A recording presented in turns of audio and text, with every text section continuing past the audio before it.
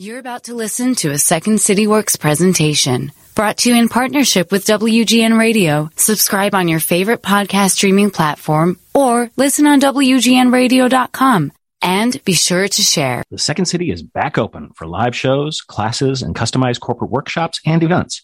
But we also have all those things available in virtual formats. For more information, go to secondcity.com. The Second City is excited to work with Amazon as part of their new and exciting app called AMP. AMP is a home where anyone can create live radio-style shows alongside some of the biggest names in the entertainment industry, including ours. Join the Second City live every Thursday at 5 p.m. Central Time for our show, Second City Public Radio. SCPR is an interactive weekly lampoon of all things public radio. Each week, our host and an ever-expanding panel of Second City characters open up the lines to listeners from around the U.S. to ask questions and offer us opinions on a slew of wide-reaching subjects. Download the app, and don't forget to tune in, AMP, Thursdays at 5 p.m. Central Time. One of the signs that I have a good podcast is that after I end recording, I end up talking to the person for another hour, which is what just happened when I'm talking to Joan Ball, who is an associate professor of marketing at the Peter J. Tobin College of Business at St. John's University, and is the founder of the WOMB Service Design Lab. Her new book is called Stop, Ask, Explore, Learn to Navigate Change in Times of Uncertainty. And I'm going to tell you her yes and story. You got to wait to the end. This is a top 5. I know that knocks someone out. I'm not going to say who it knocks out.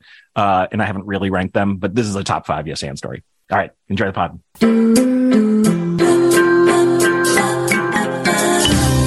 The Second City is a world-famous comedy theater, and it got so famous because it has produced generation after generation of comedy superstars. That didn't happen by magic. Second City's improvisational pedagogy fuels great performance, and the same practices that made stars of everyone from Bill Murray to Tina Fey can be applied for success offstage, at work, at home, and in the world. I'm Kelly Leonard, Executive Director of Insights and Applied Improvisation at the Second City. This podcast is about collaborative conversations, seeking connections, and finding a better way. This is Getting to Yes And.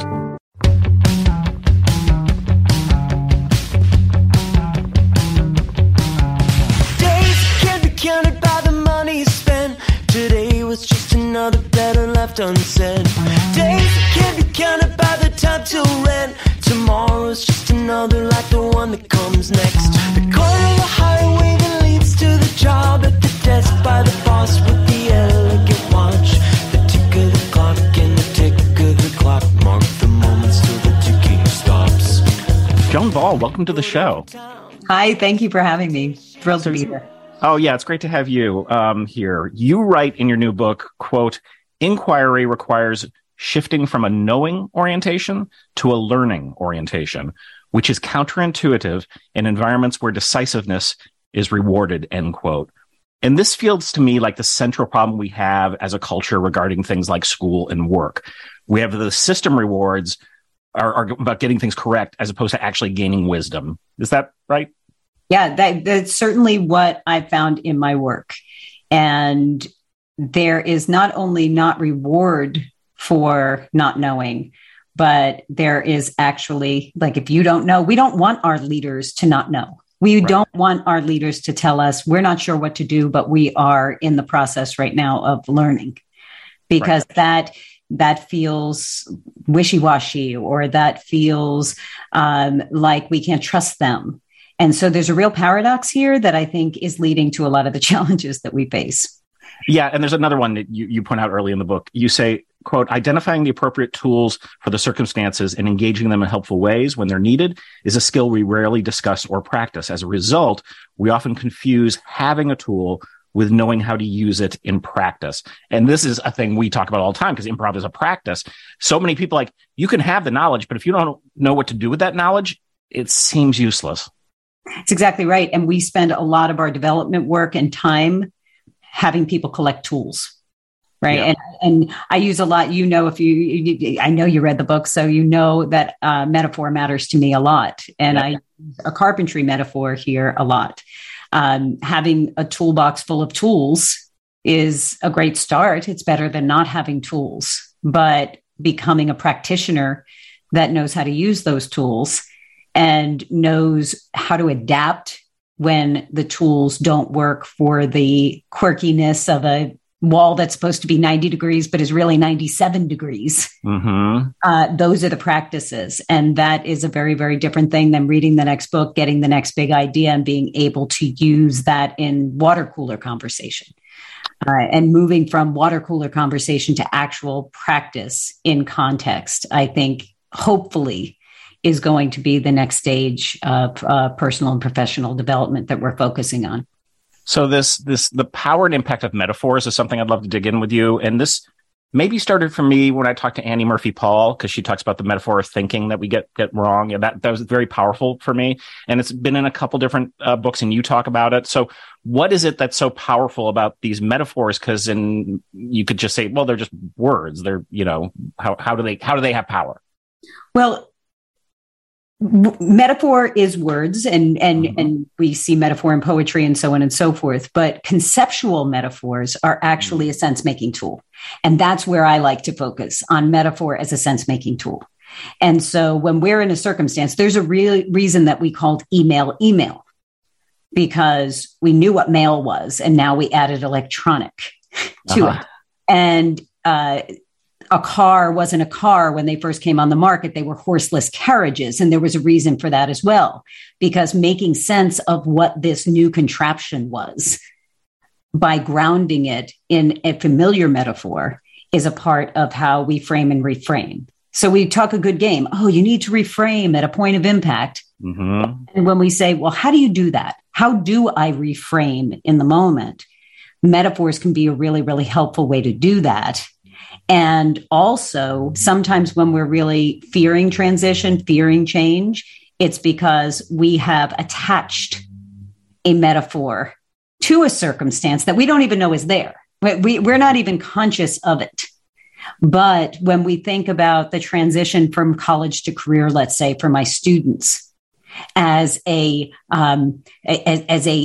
chasm, as a dark hole that they have to jump over, no wonder you would be anxiety ridden by that.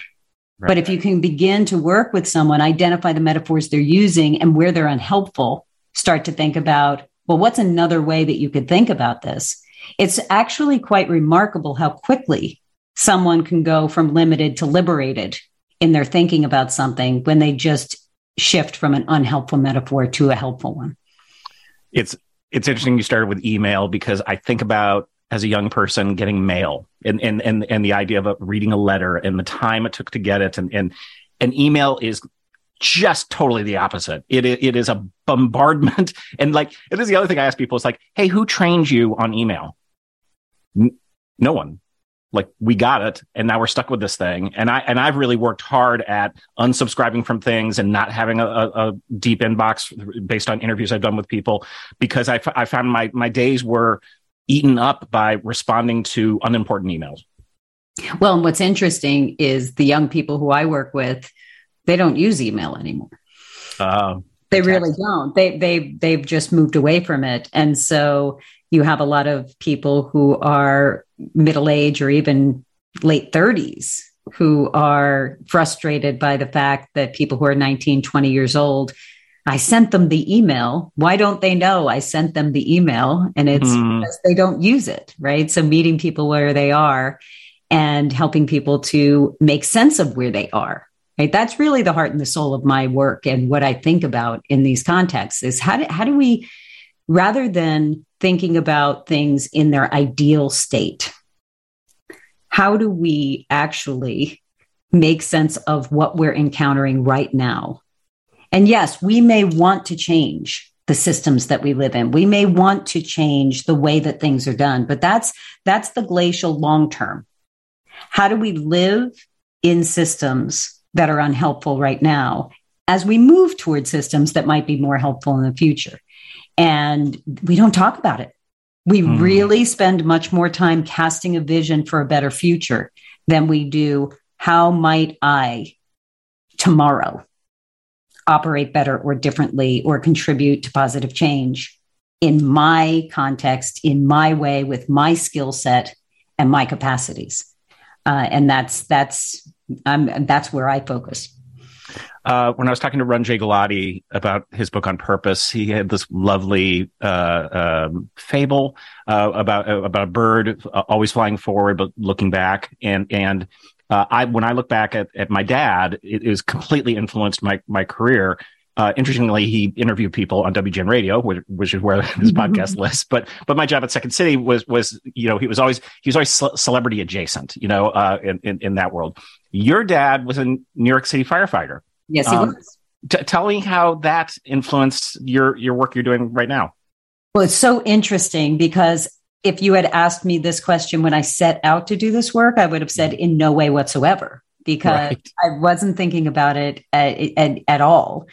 But as the work unfolded and I began to really look at my own career and what had happened across the time of my own career, and just the difference in the sorts of careers that people had when they could get a job as a New York City fireman and now be a fireman for 35 years or 40 years and then retire.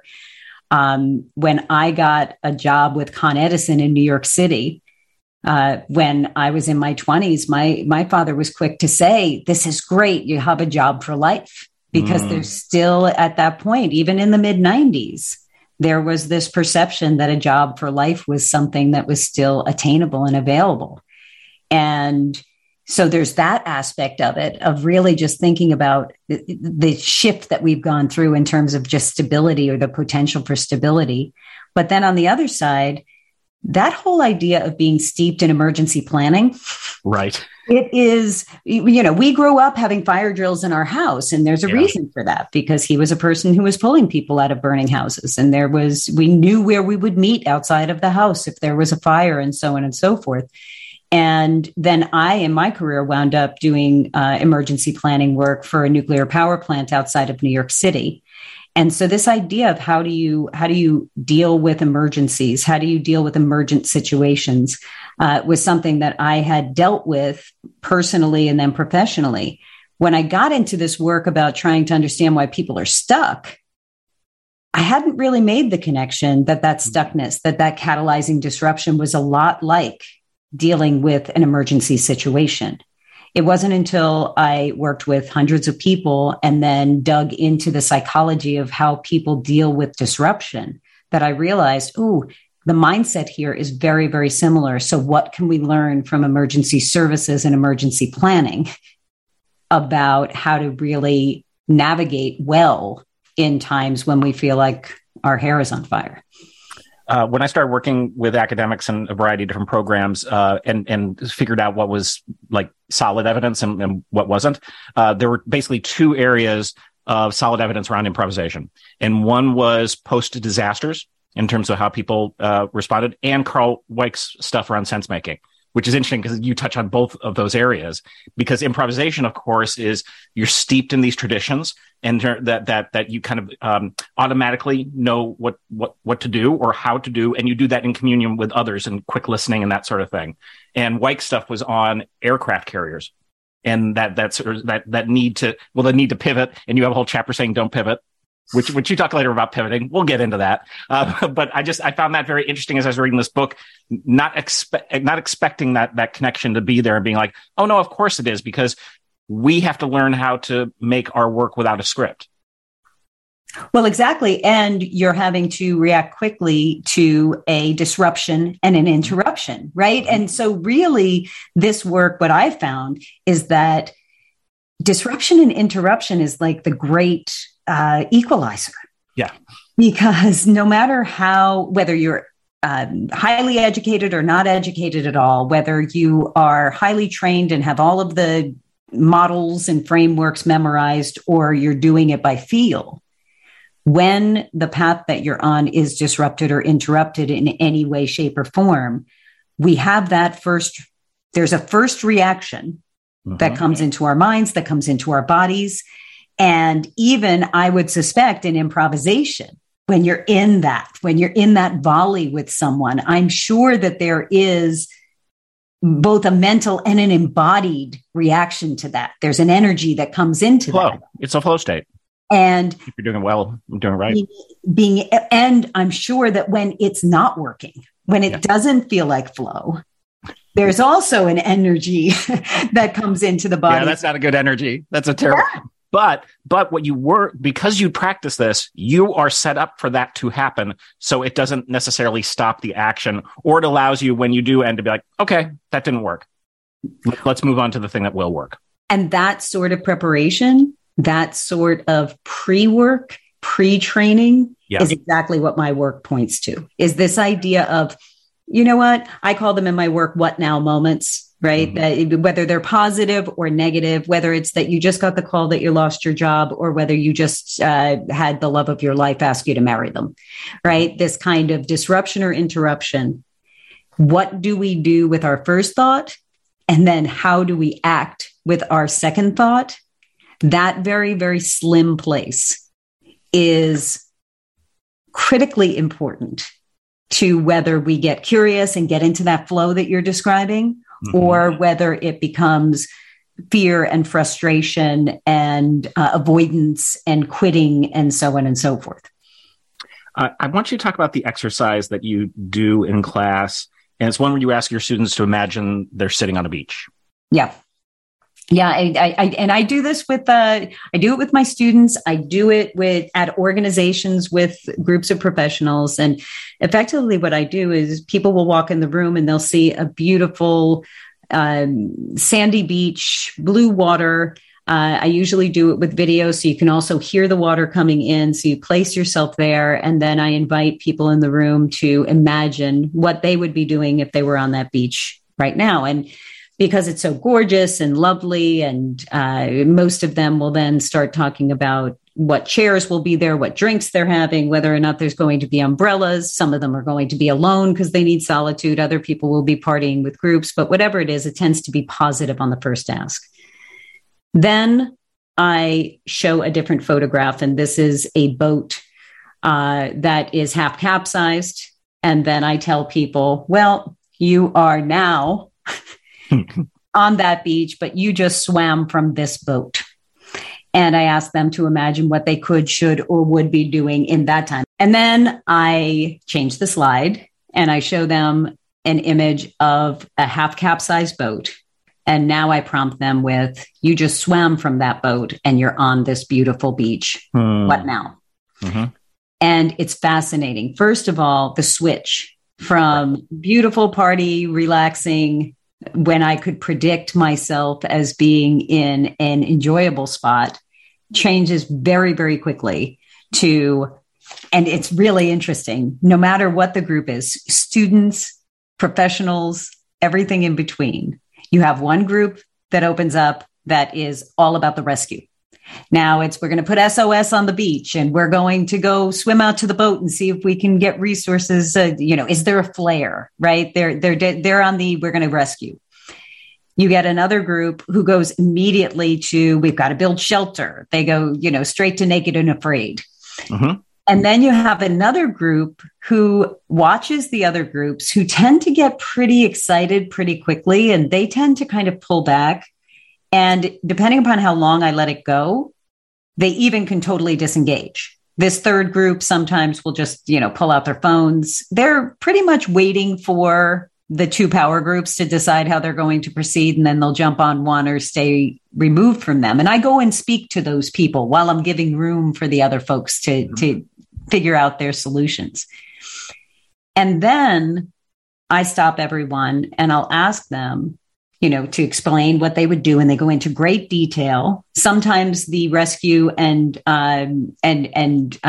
shelter people wind up arguing with one another about what the priorities should be. Mm-hmm. And then I ask them, so what if there was a resort around the corner?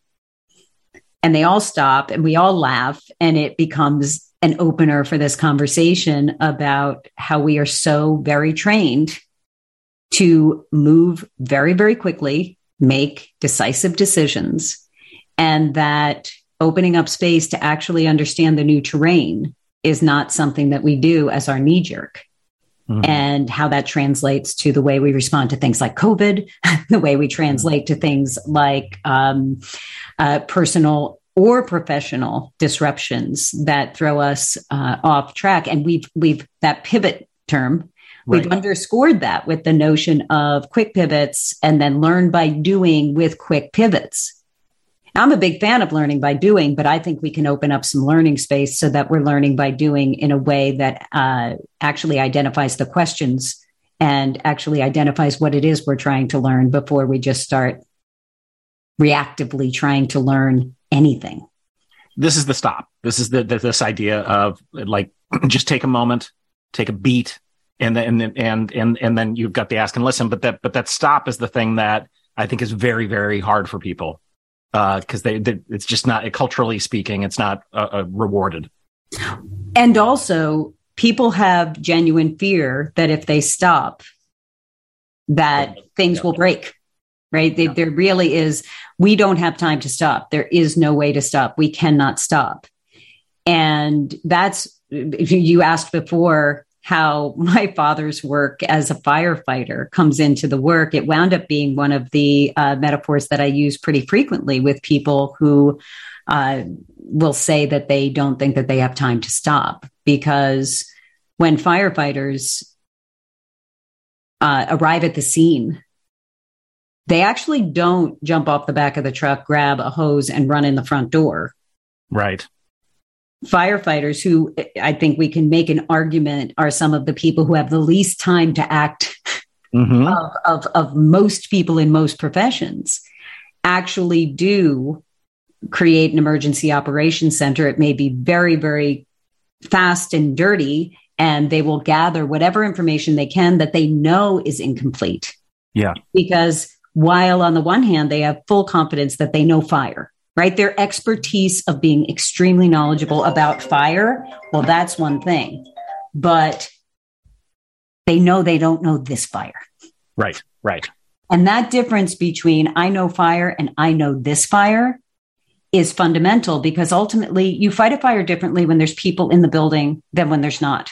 You fight a fire differently when it's an oil fire compared to whether it's a wood fire. The nuance about what sort of fire you're dealing with can really inform the way that you approach it. So creating that beat, to your point, and gathering the best information you can, and then going into that next step with a humility of recognizing, based upon limited information, let's try this, but now let's go in, not because we have solved how we're going to fight this fire, but this is our first approach. And if we find something in there that we weren't expecting, then how do we go into plan B and C? And I would expect, I don't know about your business of improv as much as I know about some of these other things that I've studied, but I would imagine there's some similarity there as well. Yeah, completely. So I found this book so useful in terms of giving me, you are using new metaphors, you're providing some new language around this area. I've interviewed some other folks who've in academia who are studying, ambiguity, paradoxes, that sort of thing. And then I haven't done the interview yet, but one of my publicists basically made me interview this. I'm about to come up and interview him, Dandapani, who was a Hindu monk for 10 years. And then became a consultant and entrepreneur. And he has this, the book is on focus. And his contention is we aren't ever trained to be focused. And I'm like, oh my God, that's so right. Like we tell little kids, if you can focus up, it's like, who taught them? And so if you don't know it, you can't practice it. But the one that really got me, I'm curious if this speaks to you at all. He says, I want you to think about the mind as mansion, the mind as a bunch of different rooms. And then I want you to think of awareness as like a glowing orb that you put into a room. And it can't be in two rooms at the same time. But it's so you are where you put your attention. You are not your mind. And this was and where you put your attention comes with energy. And so you can imagine if you are in your fear brain, and we know this from improvisation, you're not going to improvise very well, but if you can reduce your judgment of self and others, reduce your fear and shame parts of your brain, you are then open to expression and curiosity and input and others. And from the fMRI studies we've done with Charles Limb, it is different from when you're improvising as opposed to when you're in a rote, scripted state. Does that resound at all? I would say that what really resonates to me about what you just said is that point of inflection between fear and another choice. Yeah. And you said something about if we can reduce our fear. Mm-hmm. And that's an interesting, I would like to unpack that a little bit. Yeah. Because to your point about people never teaching people how to focus. Yeah. That notion of reducing one's fear. We're not taught that. When they are in a fear response. Mm-hmm. Not only are we not taught that, but it may actually neither be possible or even helpful. Because sometimes fear is actually an appropriate response to a circumstance. For sure. But what I do really embrace is that at that point where we are in a fear state, that we can separate our feeling of fear from how we choose to engage with the moment. So it may be saying something similar. I'll listen to the interview that you have with this monk, because I'm sure that, there's thousands of years of thinking about this kind of question. Sure. I'm vamping with you, but that point of inflection between fear and curiosity, and I do favor any more positive emotion is helpful there, but curiosity in particular is of interest to me, but not necessarily about feeling curious, but actually practicing curiosity as a practice in that moment, which is a little different than having to change one's feelings, because changing one's feelings is hard. It is. Also, it places us in a situation where we almost have a chore before we can move into the agency of inquiry. And I like the idea of removing that barrier so that I can actually be afraid and curious. I can do both of those things at the same time. But if I am really intent on practicing, it doesn't happen naturally. If I'm not practicing it, it probably won't happen naturally. But if I can actually train myself or practice beforehand, I don't like the word training really, but if I can develop a practice where when I get that what now moment and I'm having that first knee-jerk reaction, that I actually can acknowledge that. Okay, I'm in that first reaction and I am going to, regardless of how I feel, begin opening up an inquiry about now what is the territory I am in. Whatever this disruption is, there's a new territory here. And how now do I want to engage that territory? That we actually can have a lot more agency in uncertain times, but we also can have a lot more agency even when we're afraid. All right, let me explore the fear thing just a little bit more. Because yes, of course, the fear response is built in and it's valuable with regard to not getting hit by a car or whatever. But what we find, of course, both in our classes, but then the work we do with corporations, is when we have them do improv exercises, the people who are in fear of looking stupid, of course, fear of that is a not useful fear. And so something I played with a little bit is that a lot of that lives in the body. And so to battle some recent sort of phobias I've had, when I am maybe driving on a highway and I'm not comfortable and a truck goes by me, I smile. And it just pushes it out of my body. And I'm like, oh my God, that is a technique. And I'm like, oh, it's an embodied practice that, and so, how else can I sort of express that so that what I'll call the irrational fear, or the needless fear, because people are walking around with those in offices every single day. I mean, all day long. And as a result, we know that kind of fear leads to binary thinking. It's less creative thinking. It's less flow, all of those things that we're talking about. Where I think we fully agree, you and I think the place that I'm adding a little pause into it is I work with many people who don't get on to the other side of it because they get stuck in trying to get rid of their fear. Yeah, and that's never going to happen. It's like getting rid of bias. Exactly right. And so that's the only pause here. We're in full agreement. Yeah. But I don't want to I feel the same way about when people say you can't love other people till you love yourself. Because I have this notion of like, if I have to wait until I love myself before I start loving other people, it's going to take a minute. Right. Yeah. So I get it. I understand what it's pointing to, but the notion, it's a both and for me. Yeah, because it's not zero sum. Like both and. You're going to love yourself sometimes and you are not going to love yourself sometimes, and valid probably both. Exactly. And so I can practice love for others when I'm loving myself. I can practice love for others when I'm not loving myself. I can be curious about new circumstances, even when I am afraid, but I need to be aware of that. And then I need to gather the resources I need to be able to operate in that fear. And so I place people in circumstances where they do get unsettled. And sometimes some of my students in my class will wind up in some level of a fear state for the whole semester.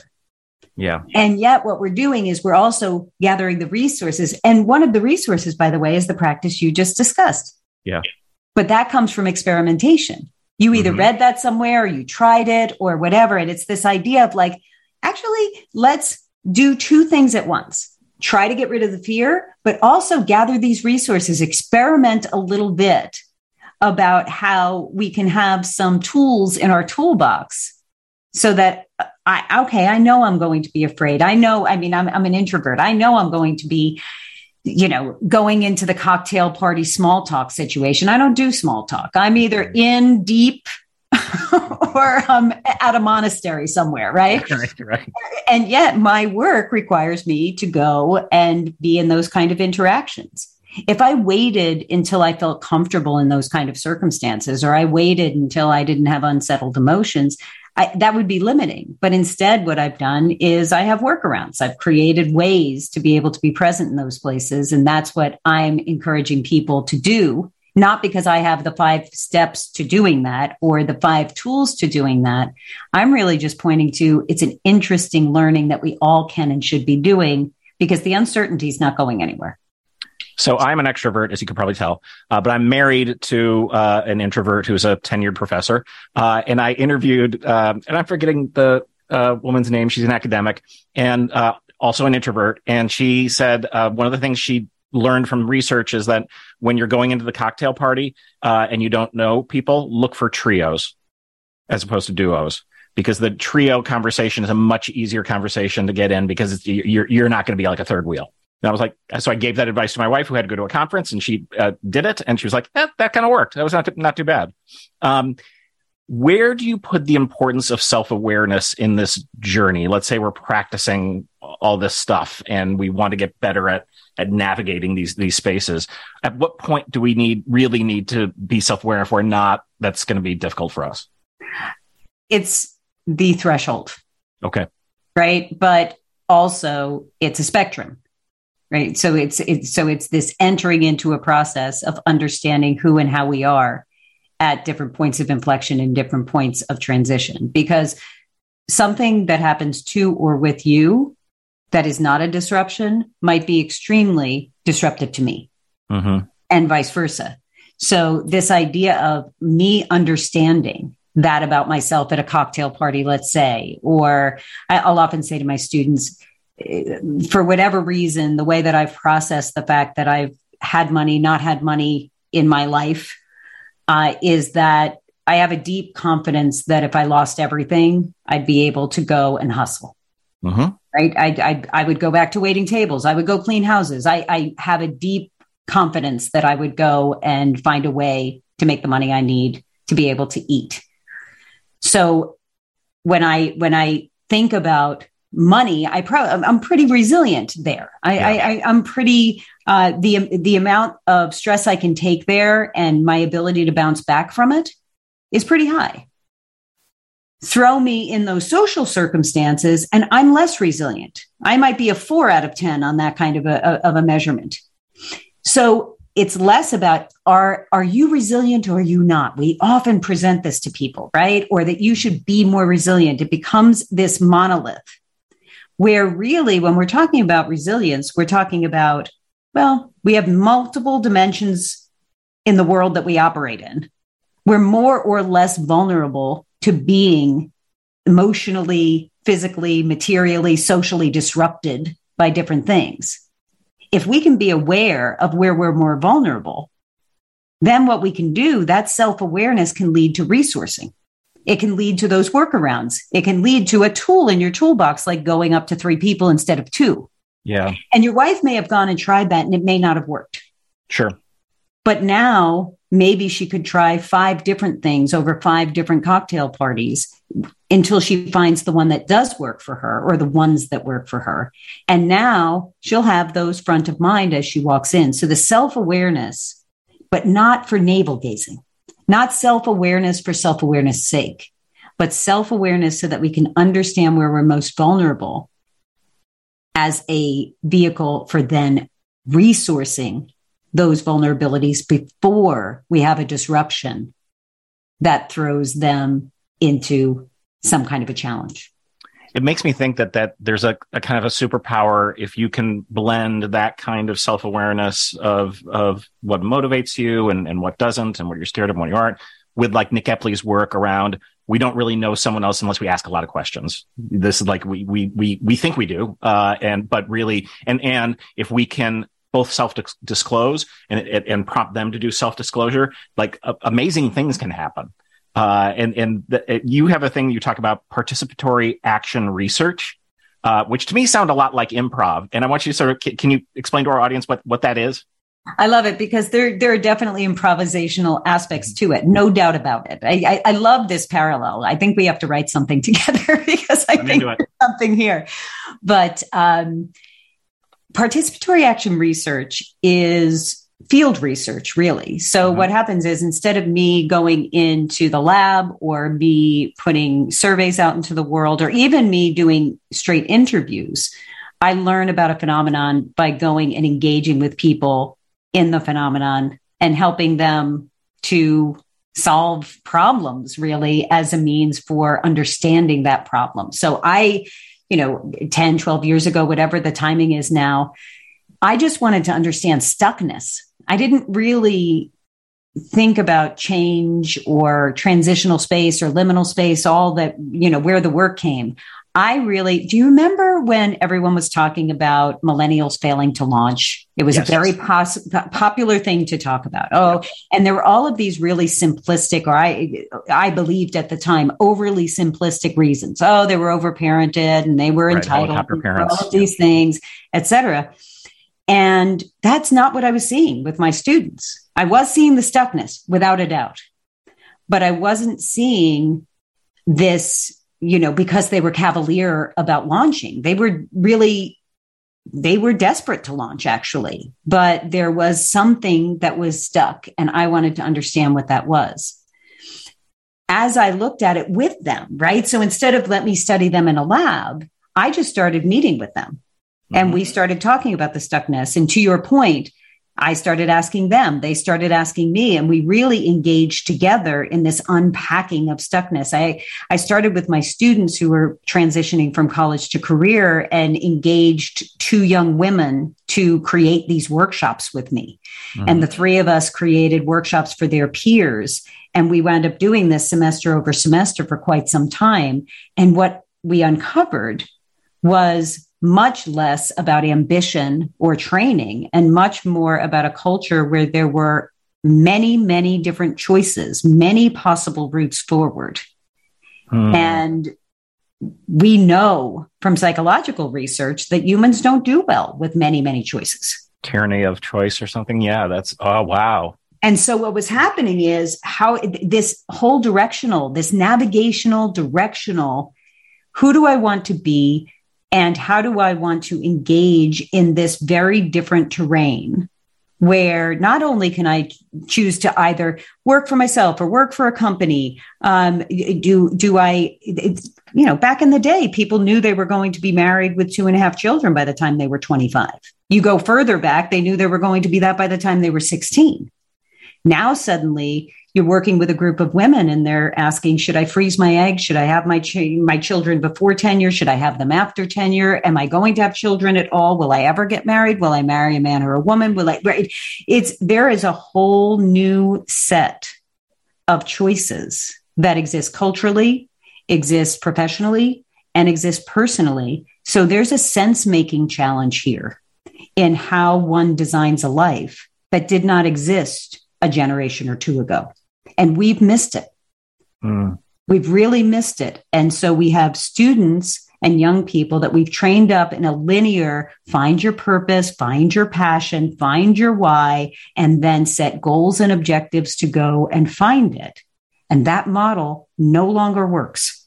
But we have yet to replace it with a model that is taking all of these possibilities, trying to understand them, triangulating the possibilities in the marketplace against who we are and who we want to be. And rather than saying you have to find these answers and then move toward them, to recognize that we will spend definitely years, sometimes decades, exploring what we find as purposeful and exploring what we're passionate about. And that feels a lot like being wishy-washy to people. That feels a lot like failure to launch to people.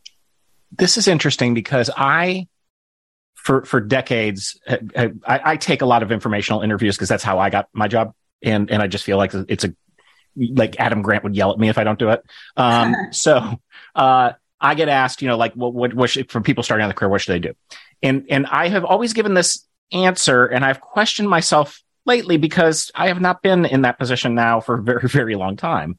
But as you're talking, I'm like, this might still be good advice, which is the thing I did was I knew I wanted to work in a theater. So I went to a theater and I took whatever I was a dishwasher at Second City. That was my first gig, 1988.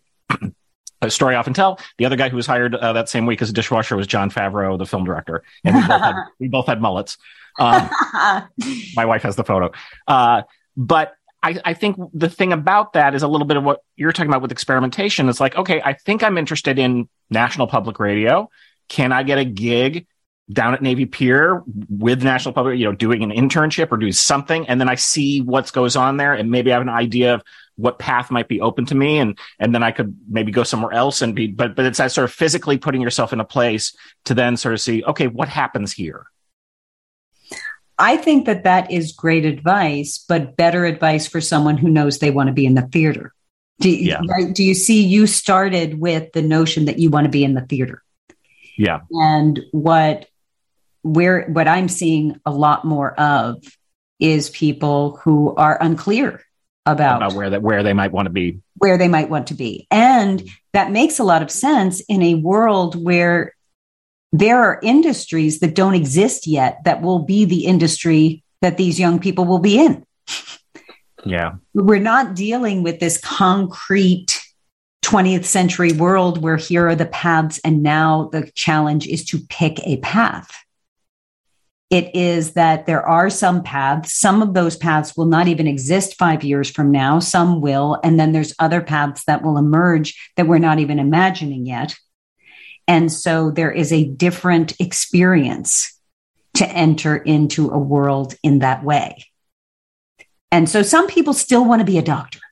Yeah. Right. And so for some people, they know they want to be a doctor. And I would say the medical world is one of those that still have a fairly linear path, right? In the education you get, then you go for a residency. I'm not saying those industries aren't changing, but there are certain paths that still exist. And for people who make a choice to go on those sorts of paths, then they really can take that sort of advice and the advice that we've been giving for decades. For those who, and I think these people have always existed, by the way, but we just didn't even have a space for them, for the people who actually never know what they want to be when they grow up. Right. Because they don't have a singular interest. And that group of people really bubbled up in my research. So when I was running this whole notion of jack of all trades and master of none. Yeah.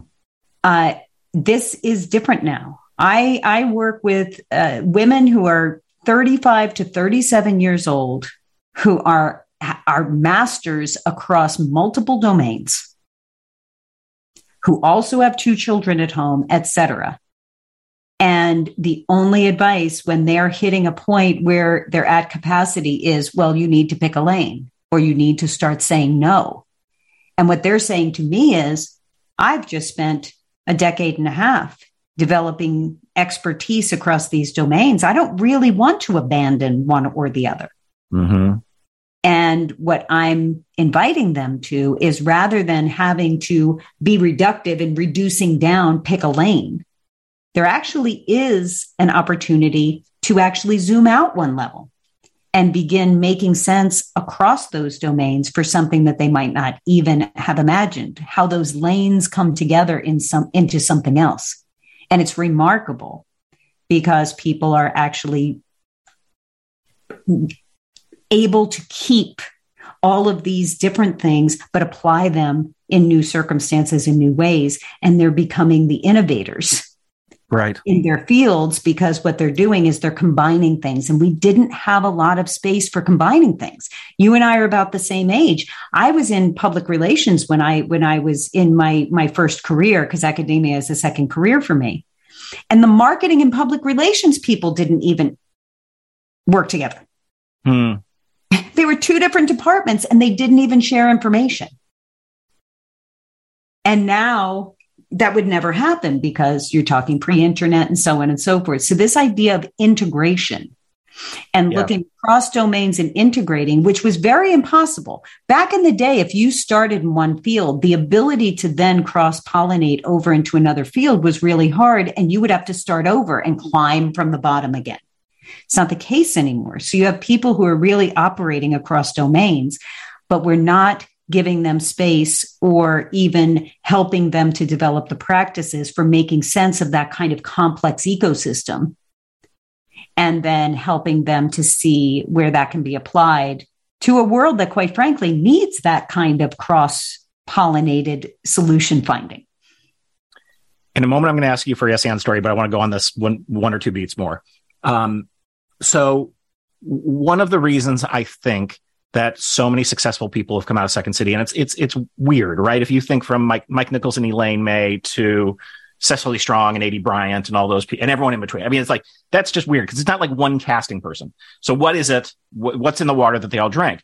And to me, it's when you improvise, when you learn the skills of improvisation and apply those. And everyone thinks improvisation is because we say it's making something out of nothing, but it's actually not. You're drawing from all the different things you know, and you're mixing them together. Exactly. And there's an alchemy to it, and you sort of learn how to do that sort of fearlessly. And so these people aren't just successful in terms of like they're good actors. It's like, no, they craft jobs and careers. And Tina Fey's a good friend, and she's done Broadway and film and TV and written a best-selling book and has a production company and there's all these different things, often with other people who are steeped in this world as well. And one of the key things that you learn as an improviser is how to be a divergent thinker. But also, if you think about what improv is, it's like basically going ping-pong between system 1, system 2. Yes. And that's huge. That is not something that I think people get to practice. And if you look at the future of work, you know, on the World Economic Forum, what they list, it's all those things of like problem solving, storytelling, creativity, the so-called soft skills. You and I could make millions of dollars if we come up with a new term for that. No doubt about it. Well, we are absolutely singing the same tune. And improvisation is one practice that someone can use to practice these skills. And I would say that for me, I'm not coming and here's another practice. I'm banging the drum. We need to practice. We need to practice. That's so I'm just banging because for some people, improv will be exactly the right resource to be able to practice those chops. And for other people, it will be debilitating or they won't enjoy it or whatever it is. And what I'm saying is yes to improv or no to improv. Right. Go try it. And if it's a yes, then put yourself behind it. And if it's a no, then go find something else. Something else. Yep. Right. But this notion that we need to practice these skills is for me the uniformity here, because ultimately those silos, we sat for years saying we need to break down the silos, but never saying, how do you operate without silos? And how do you practically operate without silos? And I think that's what improv does, right? It's not a certain kind of comedy or a certain kind of engagement. It is breaking down silos across in the moment. And you know who else learned that? I was just talking to a 20-year, he was a Navy fighter pilot for 20 years on aircraft carriers, then worked in the Department of Defense, the Army, because they figured out they had a decentralized enemy. They had to change everything. They were the Army was so ahead of this because they knew they couldn't do top-down command and control.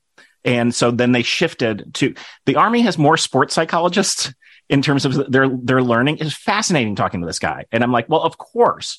And people like Stanley McChrystal and others I know are on the speaking circuit talking about this. But yeah, that Navy SEAL training is very different from improv, but it is a embodied practice.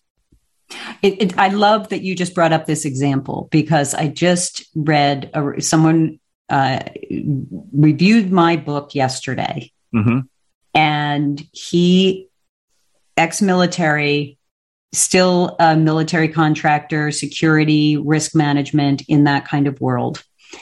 And it was fascinating what he talked about, because I've always said we underestimate how much the boys coming home from World War II influence the way that we do business, and we create systems and we create organizations. And yet we use terms like mission and strategy, and capturing market share, deployment. And that all came out of that, right? So that hierarchical military thinking that you're talking about is how we created organizations. Now, the Army now knows that we're in a different world, right? That's the whole VUCA language comes out of there, et cetera, right? But we're not changing business and organizations. Why would we? Why would we change schools? Why would we have all the science that shows us that this is not how people learn? What's And so so this gentleman who wrote this review, he actually had a moment in this review, which was, it warmed my heart really, because he acknowledged that there were certain things that he enjoyed about the book because they dovetailed with his thinking, and he called himself on confirmation bias there. But then he said, lest you think this is a review that is all confirmation bias, there actually is a part that really made me think differently. And he said that he recognizes that he brought that life and death hierarchical, that when something's going wrong, you have to make a fast decision, better to make a fast, wrong decision than to make no decision, et cetera. And he said it more articulately than I am. He said, however, that is a different context. And that level of speed, that level of need to react immediately in the moment, that was kind of taken from one domain into the other, is not as necessary on a day-to-day basis when you're having a supply chain issue. Right. And it doesn't mean you're going to sit on your hands for 3 weeks, but what it does mean is that there is time for a pause. There is time for an inquiry. There's time for understanding in a different way. And I think that even in improv, where you are on a stage, and to me, improv feels a lot like firefighting in this metaphor, right? Because there's time, but not a lot. Not a lot. Right? You're there, but it's not that there's no pause. No, slow it down. There is pause there. There's that beat, and you can take that beat. You don't want it to be a beat and a half or 3 beats, because, at some point you'll use the silence, like that the silence is all part of the notes. And that is a practice. That is a perspective, even before the practice, the perspective. And it's interesting because I'm thinking about one organization that uses my work and was using it before COVID. And what they said to me was, we didn't have a faster answer.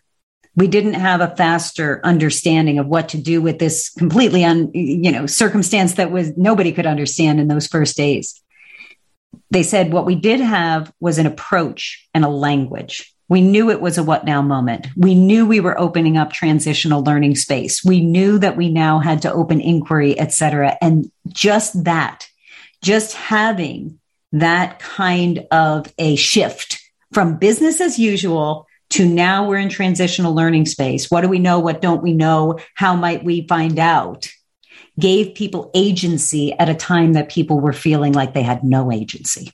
Mm-hmm. And just that ability to have that agency and then open inquiry and get curious about the response to COVID, as opposed to being afraid if we don't respond fast, the world is going to crumble. Right.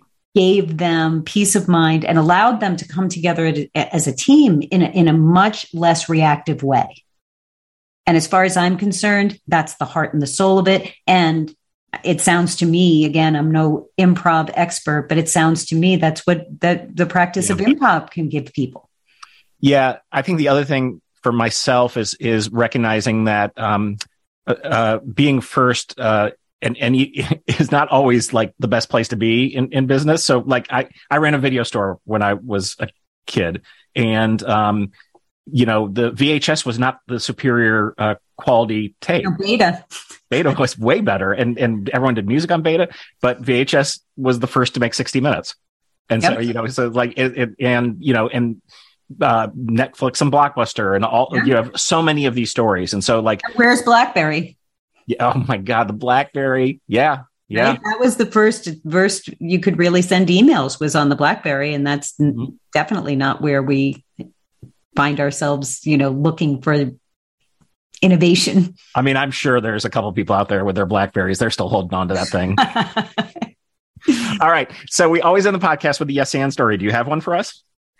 Yes, I have a yes and story. And I think it does speak to some of what we've been talking about. I became a college professor because I met someone in a coffee shop. Yeah. All right. I already like this. I never intended to be a college professor. It was not even on my mind. And I had a moment where I was making a transition. And I was writing a book at the time. I had a contract. So I was going to this same coffee shop, working on the book, had left marketing and public relations and didn't really know what I was doing. I didn't intend to be a writer either, but I got this book. I was in my own exploration. Mm-hmm. And I was standing there talking to the woman who was making my coffee in the coffee shop, waiting for the cappuccino, and just like, I don't even know what I'm doing. I don't know what I'm supposed to be doing. Taken a couple of classes, and even that, the content I don't really care about, but I do love watching the teachers and seeing what works and what doesn't. Who the hell knows? Maybe I'm supposed to be a teacher. And she turned to me and said, that group of guys who's always sitting here in the coffee shop, one of those guys is a teacher. You should go talk to him.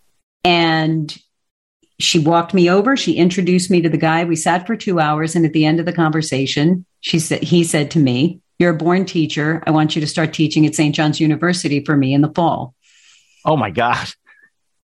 And I wasn't even done with my master's because I was taking those classes. Mm-hmm. And that was a real yes and moment for me, because I can't say that I would have said no, because I'm kind of a yes person in general, but it was a big step.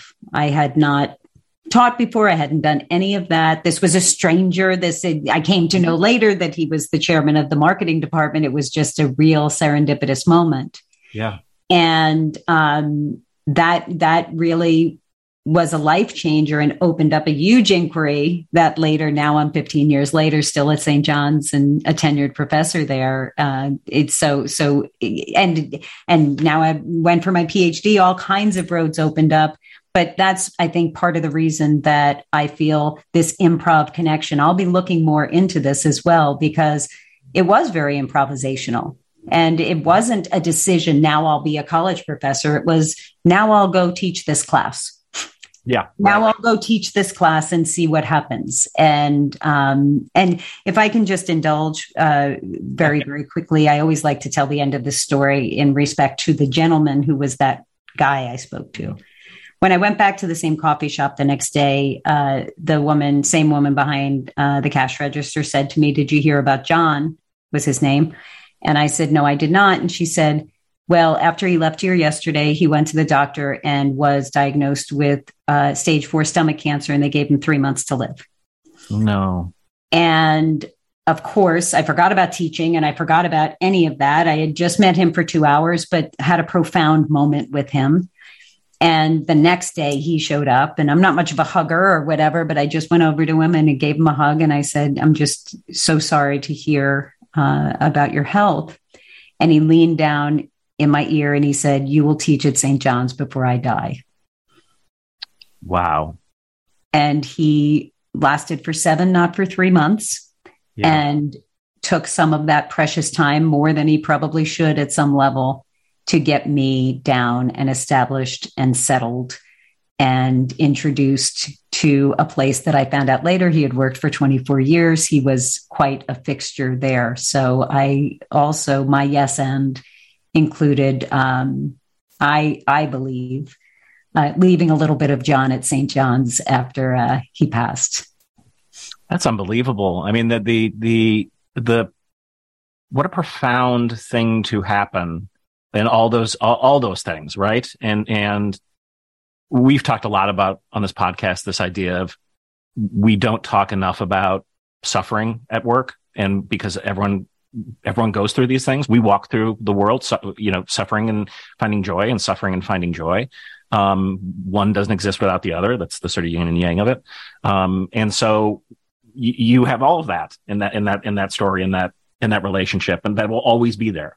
Yeah. And I tell this story, I always have to finish it because I can't tell the first part without bringing John into it. And I tell it to my students every semester, just because I think it's important. Yeah.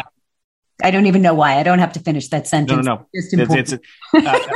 Heidi Brooks at Yale told me a thing that she does with every new cohort is she hands out slips of paper and says, anonymously, write down some pain that you have in your life right now. And then she just reads every single slip of paper. I love that. I love it too. It's what a lesson in empathy in terms of at the beginning. Let's start here. So I think the things like that are very, very important. And I think it comes very, very quickly. I think it comes back to the work in this way, and our part of the conversation where we talked about operating in fear. Because what you're saying right now about we have joy, we have suffering, we have fear, we have curiosity, we have confidence, we have lack of confidence. All of those things are part of the mix all of the time. Mm-hmm. And the notion that we can only navigate when we're on the plus side of that spectrum, and that we have to be stuck when we're on the negative side of that spectrum, I think holds us back. Learning how to be in the joy and in the pain, in the confidence and in the lack of confidence. And how do we navigate when all of that is true of our whole self, I think is compelling. It's a compelling question for people to ask themselves and to develop practices around. Right. That you don't need to be daunted by the complexity, because the entire human condition is in this space. We're all in this. Exactly.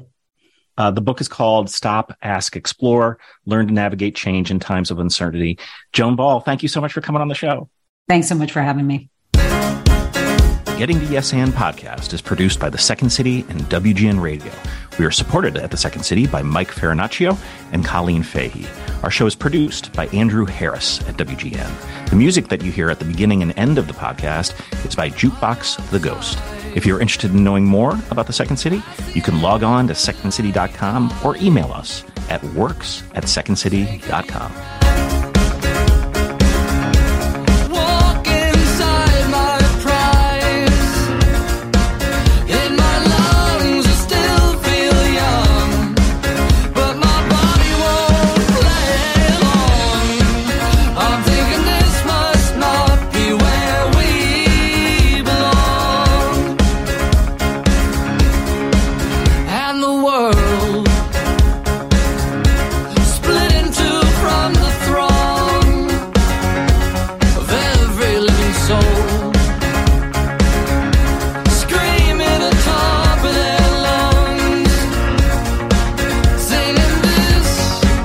Is my word.